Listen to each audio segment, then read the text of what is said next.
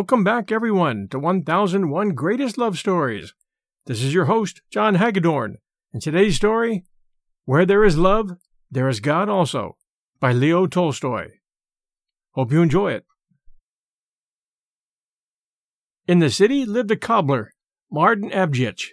He lived in a basement, in a little room with one window. The window looked out on the street. Through the window he used to watch people passing by, although only their feet could be seen. Yet by their boots, Martin Avdyeevich recognized the people. Martin had lived long in one place, and had many acquaintances. Few pairs of boots in his district had not been in his hands once and again. Some he would half sole, some he would patch, some he would stitch around, and occasionally he would also put on new uppers. And through the window he often recognized his work. Martin had plenty to do, because he was a faithful workman, used good material, did not make exorbitant charges, and kept his word. If it was possible for him to finish an order by a certain time, he would accept it. Otherwise, he would not deceive you. He would tell you so beforehand. And all knew Avdyeevich, and he was never out of work. Martin had always been a good man, but as he grew old, he began to think more about his soul and get nearer to God. Martin's wife had died when he was still living with his master. His wife left him a boy 3 years old. None of their other children had lived. All the eldest had died in childhood. Martin at first intended to send his little son to his sister in the village, but afterward he felt sorry for him. He thought to himself, "It will be hard for my Kapitoshka to live in a strange family. I shall keep him with me." And Avdyeevich left his master and went into lodgings with his little son. But God gave Avdyeevich no luck with his children. As Kapitoshka grew older, he began to help his father, and would have been a delight to him. But a sickness fell on him. He went to bed, suffered a week, and died. Martin buried his son and fell into despair. So deep was this despair that he began to complain of God. Martin fell into such a melancholy state that more than once he prayed to God for death, and reproached God because he had not taken him who was an old man, instead of his only beloved son. Martin also ceased to go to church, and once a little old man from the same district came from Trinity Monastery to see Martin. For 7 years he'd been wandering about. Martin talked with him, and began to complain about his sorrows. "I have no desire to live any longer," he said. "I only wish I was dead. That is all I pray God for. I am a man without anything to hope for now." And the little old man said to him, "You don't talk right, Martin. We must not judge God's doings. The world moves, not by our skill, but by God's will. God decreed for your son to die, and for you to live. So it is for the best. And you are in despair because you wish to live for your own happiness." "But what shall one live for?" asked Martin.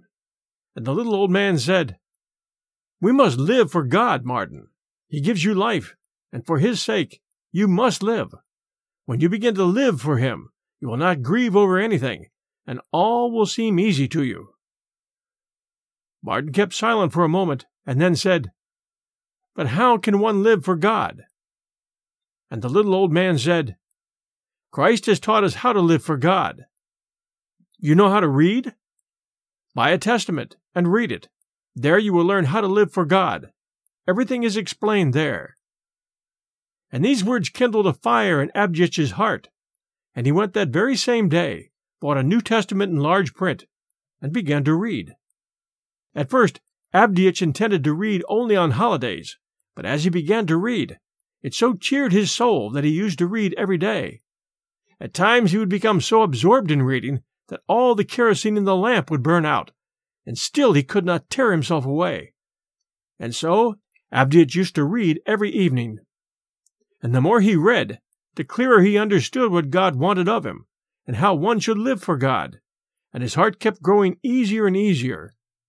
Formerly, when he lay down to sleep, he used to sigh and groan, and always thought of his Kapitoshka, and now his only exclamation was, "Glory to Thee! Glory to Thee, Lord! Thy will be done." And from that time Martin's whole life was changed. and other days he, too, used to drop into a public house as a holiday amusement, to drink a cup of tea, and he was not averse to a little brandy either. He would take a drink with some acquaintance and leave the saloon, not intoxicated exactly, yet in a happy frame of mind, and inclined to talk nonsense and shout and use abusive language at a person. Now he left off that sort of thing. His life became quiet and joyful. In the morning he would sit down to work, finish his allotted task, then take the little lamp from the hook, put it on the table, get his book from the shelf, open it, and sit down to read. And the more he read, the more he understood, and the brighter and happier it grew in his heart. Once it happened that Martin read till late into the night. He was reading the Gospel of Luke. He was reading over the 6th chapter, and he was reading the verses, "And to him that strike you on one cheek, offer also the other. And him that takes away thy cloak, do not forbid him to take your coat also. Give to every man that asks of you, and of him that takes away your goods, ask them not again. As you would that men should do to you, do you also to them." He read farther also these verses, where God speaks, "And why do you call Lord, and do not the things which I say? Whoever comes to me, and hears my words, and does them, I will show you to whom he is like. He is like a man who built a house, and dug deep, and laid the foundation on a rock. And when the flood arose, the stream beat vehemently upon that house, and could not shake it, for it was founded upon a rock. But he who hears, and does not respond, is like a man that is without a foundation, built a house upon the earth, against which the stream did beat vehemently, and immediately it fell, and the ruin of that house was great." Martin read these words, and joy filled his soul. He took off his spectacles, put them down on the book, leaned his elbows on the table, and became lost in thought. And he began to measure his life by these words. And he thought to himself, "Is my house built on a rock or on the sand? It is well if on the rock. It is so easy when you are alone by yourself. It seems as if you had done everything as God commands. But when you forget yourself, you sin again. Yet I shall still struggle on. It is very good. Help me, Lord." Thus ran his thoughts. He wanted to go to bed, but he was loath to tear himself away from the book. And he began to read farther in the 7th chapter. He read about the centurion. He read about the widow's son. He read about the answer given to John's disciples. And finally he came to that place where the rich Pharisee desired the Lord to sit at meat with him. And he read how the woman that was a sinner anointed his feet, and washed them with her tears, and how he forgave her. He reached the 44th verse, and began to read, "And he turned to the woman, and said to Simon, Do you see this woman? I entered into your house. You gave me no water for my feet, but she has washed my feet with tears, and wiped them with the hairs of her head. You gave me no kiss, but this woman, since the time I came in, has not ceased to kiss my feet. My head with oil you did not anoint, but this woman has anointed my feet with ointment." He finished reading these verses, and thought to himself, "You gave me no water for my feet. You gave me no kiss. My head with oil you did not anoint." And again Abdias took off his spectacles, put them down on the book, and again he became lost in thought. It seems that Pharisee must have been a man like me. I too apparently have thought only of myself, how I might have my tea, how I might be warm and comfortable, but never to think about my guest. He thought about himself, but there was not the least care taken of the guest. And who was his guest? The Lord himself. If he had come to me, should I have done the same way? Abdias rested his head upon both his arms, and did not notice that he fell asleep. "Martin!" suddenly seemed to sound in his ears. He started from his sleep. "Who is here?" He turned around, glanced toward the door. No one. Again he fell into a doze, and suddenly he plainly heard, "Martin! Ah, Martin! Look tomorrow on the street. I am coming." Martin awoke, rose from the chair, began to rub his eyes. He himself could not tell whether he heard those words in a dream or in reality. He turned down his lamp and went to bed. At daybreak next morning, Abdiich rose, made his prayer to God, lighted the stove, put on the cabbage soup and the gruel, put water in the samovar, put on his apron, and sat down by the window to work. And while he was working, he kept thinking about all that had happened the day before. It seemed to him at one moment that it was a dream, and now he had really heard a voice. "Well," he said to himself, "such things have been."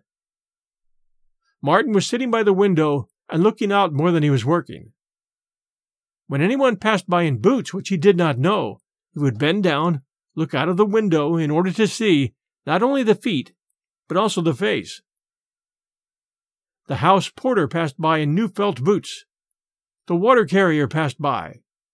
Then there came up to the window an old soldier of Nicholas's time and an old pair of laced felt boots with a shovel in his hands. Martin recognized him by his felt boots. The old man's name was Stepanuich, a neighboring merchant, and a neighboring merchant, out of charity, gave him a home with him. He was required to assist the house porter. Stepanuich began to shovel away the snow from in front of Abdiich's window. Martin glanced at him and took up his work again. "Pshaw! I must be getting crazy in my old age," said Martin, and laughed at himself. "Stepanuich is clearing away the snow, and I imagine that Christ is coming to see me. I was entirely out of my mind, old dotard that I am." Martin sewed about a dozen stitches, and then felt impelled to look through the window again. He looked out again through the window and saw that Stepanuich had leaned his shovel against the wall and was warming himself and resting. He was an old, broken-down man. Evidently he had not the strength enough even to shovel the snow. Abdiich said to himself, "I will give him some tea. By the way, the samovar has only just gone out." Abdiich laid down his awl, rose from his seat, put the samovar on the table, poured out the tea, and tapped with his finger at the glass. Stepanuich turned around and came to the window. Abdiich beckoned to him and went to open the door. "Come in, warm yourself a little," he said. "You must be cold." "May Christ reward you for this. My bones ache," said Stepanuich. Stepanuich came in and shook off the snow and tried to wipe his feet so as not to soil the floor, but staggered. "Don't trouble to wipe your feet. I will clean it up myself. We are used to such things. Come in and sit down," said Abdiich. "Here, drink a cup of tea." And Abdiich lifted 2 glasses and handed one to his guest, while he himself poured his tea into a saucer and began to blow it. Stepanuich finished drinking his glass of tea, turned the glass upside down, put the half-eaten lump of sugar on it, and began to express his thanks. But it was evident he wanted some more. "Have some more," said Abdiich, filling both his own glass and his guest's. Abdiich drank his tea, but from time to time glanced out into the street. "Are you expecting anyone?" asked his guest. "Am I expecting anyone? I am ashamed even to tell whom I expect. I am, and I am not, expecting someone, but one word has kindled a fire in my heart.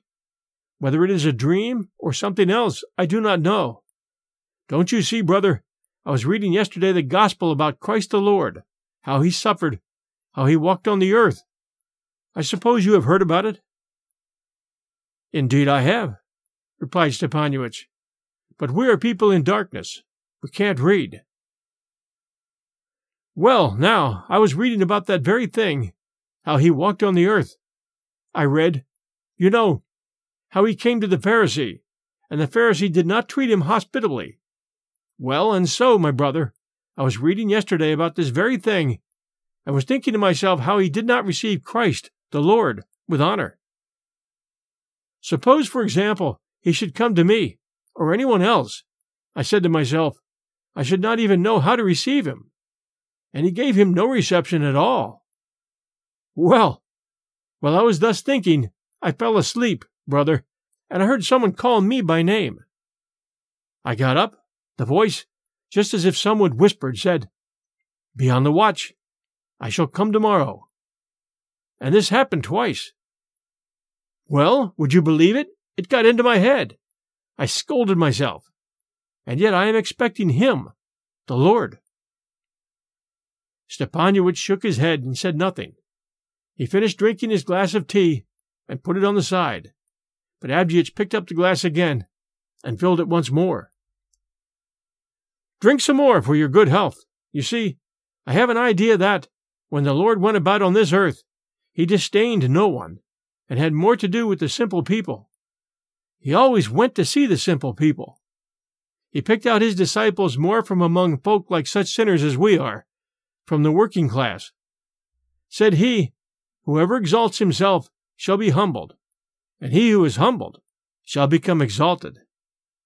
Said he, 'You call me Lord.' And, said he, 'I wash your feet.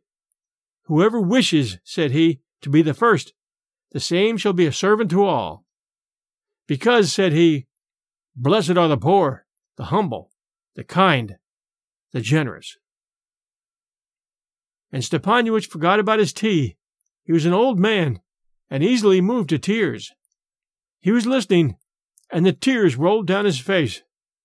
"Come now, have some more tea," said Avdiich. But Stepanuich made the sign of the cross, thanked him, turned down his glass, and arose. "Thanks to you," he says, "Martin Avdiich, for treating me kindly and satisfying me, soul and body." "You are welcome. Come in again. Always glad to see a friend," said Avdiich. Stepanuich departed, and Martin poured out the rest of the tea, drank it up, put away the dishes, and sat down again by the window to work, to stitch on a patch. He kept stitching away, and at the same time looking through the window. He was expecting Christ, and was all the while thinking of him and his deeds, and his head was filled with the different speeches of Christ. 2 soldiers passed by. One wore boots furnished by the crown, and the other one boots that he had made. Then the master of the next house passed by in shining galoshes. Then a baker with a basket passed by. All passed by, and now there came also by the window a woman in woolen stockings and rustic bash marks on her feet. She passed by the window and stood still near the window case. We'll return to our story right after this message from our sponsor. Support for this podcast and the following message come from Corient. Corient provides wealth management services centered around you. They focus on exceeding your expectations and simplifying your life. Corient has been helping high achievers just like you enjoy their lives more fully, preserve their wealth, and provide for the people, causes, and communities they care about. As one of the largest integrated fee-only registered investment advisors in the U.S., Corient has deeply experienced teams in 23 strategic locations. Corient has extensive knowledge spanning the full spectrum of planning, investing, lending, and money management disciplines. Leverage Corient's exclusive network of experts to craft custom solutions designed to help you reach your financial goals, no matter how complex they may be. Real wealth requires real solutions. For more information, connect with a wealth advisor today at Corient.com. That's Corient.com. Corient.com. And now, back to our story. Martin looked up at her from the window, and saw it was a stranger, a woman poorly clad, and with a child. She was standing by the wall with her back to the wind, trying to wrap up the child, and she had nothing to wrap it up in. The woman was dressed in shabby summer clothes, and from behind the frame Martin could hear the child crying, and the woman trying to pacify it, but she was not able to pacify it. Martin got up, went to the door, ascended the steps, and cried, "My good woman! Hey, my good woman!" She heard him and turned around. "Why are you standing in the cold with the child? Come into my room where it is warm. You can manage it better. Here, this way." The woman was astonished. She saw an old man in an apron with spectacles on his nose, calling her to him. She followed him. They descended the steps and entered the room, and the old man led the woman to his bed. "There," says he, Sit down, my good woman, nearer to the stove. You can get warm and nurse the little one." "I have no milk for him," she said. "I myself have not eaten anything since morning," said the woman, but nevertheless she took the baby to her breast. Martin shook his head, went to the table, brought out the bread in a dish, opened the oven door, poured into the dish some cabbage soup, took out the pot with the gruel, but it was not cooked as yet, so he filled the dish with shy only, and put it on the table. He got the bread, took the towel down from the hook, and spread it upon the table. "Sit down," he says, "and eat, my good woman, and I will mind the little one. You see, I once had children of my own. I know how to handle them." The woman crossed herself, sat down at the table, and began to eat, while Martin took a seat on the bed near the infant. Martin kept smacking and smacking to it with his lips, but it was a poor kind of smacking, for he had no teeth. The little one kept on crying, and it occurred to Abdiitch to threaten the little one with his finger. He waved his finger right before the child's mouth, and hastily withdrew it. He did not put it to its mouth, because his finger was black and soiled with wax, and the little one looked at his finger and became quiet, and then it began to smile, and Martin also was glad.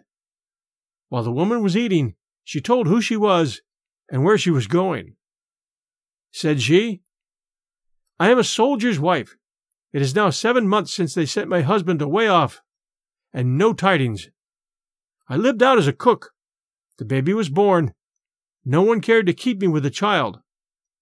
This is the 3rd month that I've been struggling along without a place. I ate up all I had. I wanted to engage as a wet nurse. No one would take me. I am too thin, they say. I have just been to the merchant's wife, where lives a young woman I know, and so they promised to take us in. I thought that was the end of it. But she told me to come next week, and she lives a long way off. I got tired out, and it tired him too, my heart's darling. Fortunately, our landlady takes pity on us for the sake of Christ, and gives us a room, else I don't know how I should manage to get along." Martin sighed and said, "Haven't you any warm clothes?" "Now is the time, friend, to wear warm clothes, but yesterday I pawned my last shawl for a 20-kopeck piece."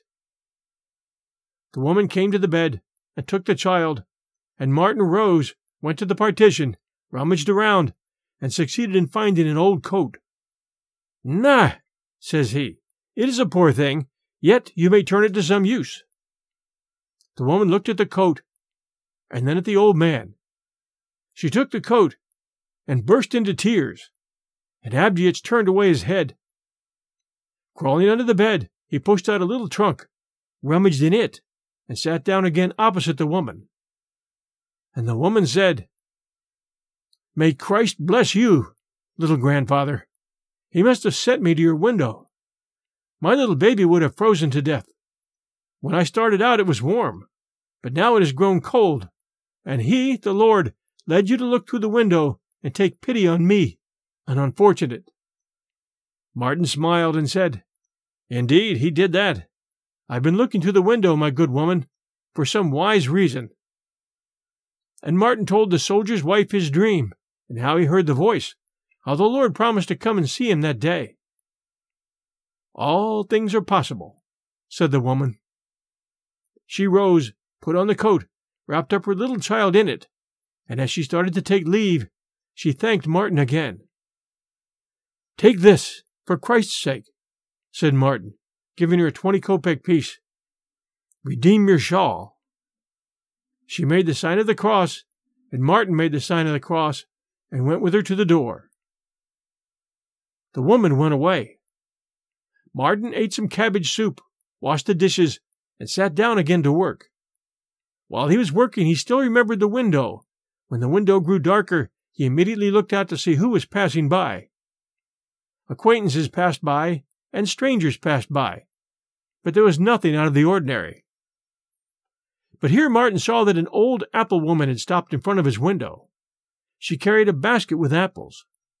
Only a few were left, as she evidently had sold them nearly all out, and over her shoulder she had a bag full of chips. She must have gathered them up in some new building, and was on her way home. One could see that the bag was heavy on her shoulder. She tried to shift it to the other shoulder. So she lowered the bag on the sidewalk, stood the basket with the apples on a little post, and began to shake down the splinters in the bag. And while she was shaking her bag, a little boy in a torn cap came along, picked up an apple from the basket, and was about to make his escape. But the old woman noticed it, turned around, and caught the youngster by his sleeve.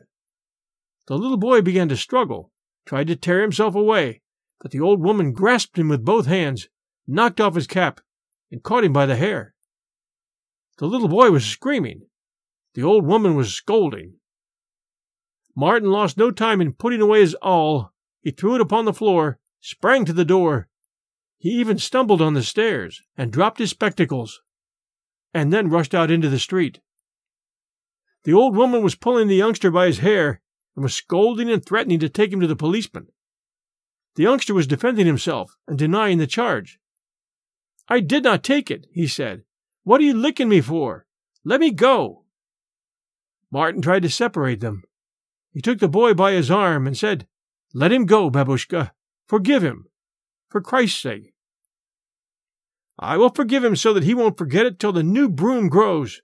I'm going to take the little villain to the police." Martin began to entreat the old woman. "Let him go, babushka," he said. "He will never do it again. Let him go, for Christ's sake. Ask the babushka's forgiveness," he said, "and don't you ever do it again. I saw you take the apple." The boy burst into tears and began to ask forgiveness. "There now, that's right, and here's an apple for you." And Martin took an apple from the basket and gave it to the boy. "I will pay you for it, babushka," he said to the old woman. "You ruined them that way, the good-for-nothings," said the old woman. "He ought to be treated so that he would remember it for a whole week." "Ah, babushka, babushka," said Martin. "That is right according to our judgment, but not according to God's. If he is to be whipped for an apple, then what ought to be done for us, for our sins?" The old woman was silent. And Martin told her the parable of the master who forgave the debtor all that he owed him, and how the debtor went and began to choke one who owed him. The old woman listened, and the boy stood listening. "God has commanded us to forgive," said Martin, "else we, too, may not be forgiven. All should be forgiven, and the thoughtless especially." The old woman shook her head and sighed. "That is so," said she, "but the trouble is that they are very much spoiled." "Then we who are older must teach them," said Martin.